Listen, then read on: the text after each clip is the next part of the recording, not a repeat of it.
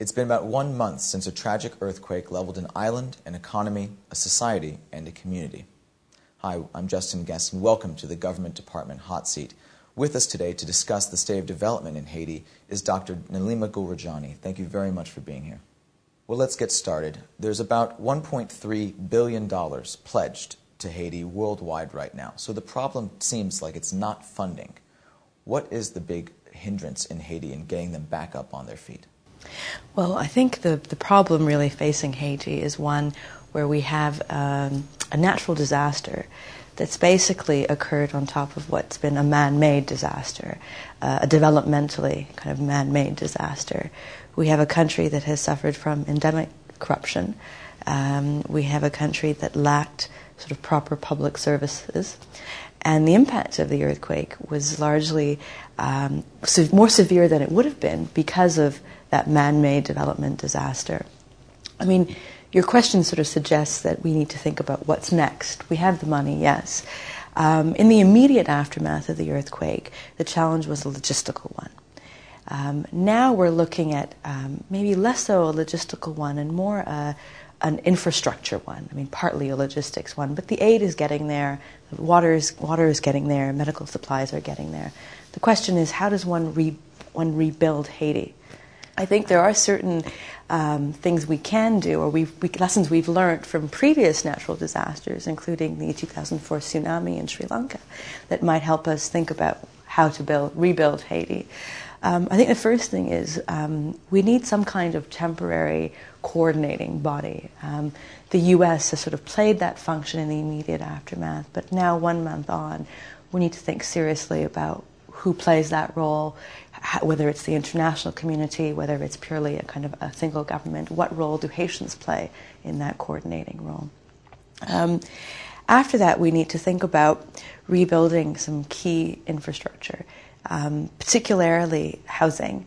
We are going into the rainy season in Haiti, and you have close to 1 million people living in tents, not all of which are waterproof.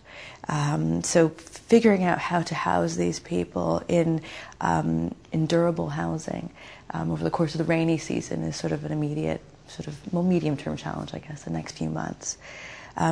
Water and hygiene generally, kind of sanitation services, are also another problem. We're finding increasing infectious diseases spreading in these camps. And so thinking about how one provides sanitation to these people who are literally homeless is another sort of challenge. In the long run, we need to think about services like developing the kind of health infrastructure. We've had stopgap measures up until now to provide health services, or kind of emergency services, really.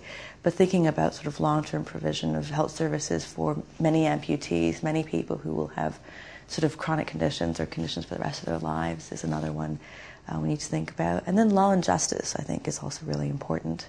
We have a situation where the prison collapsed, so a lot of people, some might argue, maybe weren't tried in a just manner, but nonetheless, I'm sure some who have been, who are roaming free. We had a country that was previously a transit point for the drugs industry into the U.S., whether this decimates that industry or not is another question. But I think thinking about the provision of law and justice and police services, the police force lost half of its force in the earthquake. Well, these are some very daunting challenges ahead of us, and none of them seem very easily remedied. What organizations, what donor organizations would you say are best positioned to help? Who should people give to, given these challenges? Yeah, I mean, Haiti was a donor darling. What we call a donor darling, loved by donors even prior to the earthquake. Its state capacity was quite weak, and a variety of non-governmental organizations sprung up as beneficiaries of official foreign assistance. And so you often have organizations that have sprung up, well, in this context of this humanitarian disaster, you have a slew of organizations who've rushed to the scene, even more than the organizations you had working previously in Haiti. I think you need to think about an organization in terms of the capacity it has on the ground and the length of the history it has working in Haiti. I think those are two key determinants.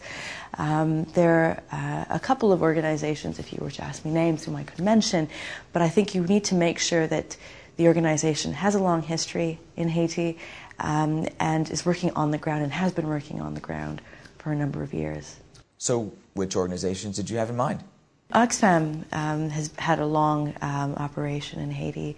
Another organization is it's called Partners in Health, an American-based NGO that for the last 30 years has been trying to provide health services to Haitians. And those are the kinds of organizations that I think can use the money to the greatest effect because they know the people, they know the way the country works. Well, speaking of the people, ultimately any resolution will have to come in partnership with the Haitian people. What can we expect of the citizens and political leaders of Haiti? Yeah, I mean, I think if you again go back to the tsunami in 2004, the success in terms of rebuilding Sri Lanka, Aceh, and so on, was largely attributed to the determination of the local populace and the conviction that these were places that could be rebuilt. Mm. And so I think one needs to consider the Haitian role in any kind of reconstruction or rebuilding effort. What role can they play? I think the first one is demanding responsible governance. That will be in the medium term by some international coordinating body, presumably, but in the long term, it's demanding responsible government from Haitian leaders themselves. And I think a large part of Haiti's problems over the last few years has derived from, more than the last few years, pretty much since its independence in the 1800s, has derived from poor government and sort of elites infighting for political power that has really occurred to the detriment of development of the kind of poorer people of Haiti. So I think responsible government would be the thing that the Haitians need to be demanding and be involved with. And one hopes that there is a silver lining to this black cloud that is the earthquake, where one has a chance to start from scratch, perhaps. Well, with regard to the government, many have actually been criticizing the United States for taking over the response and relief effort in sort of a neo-colonial way. Do you think that this is true?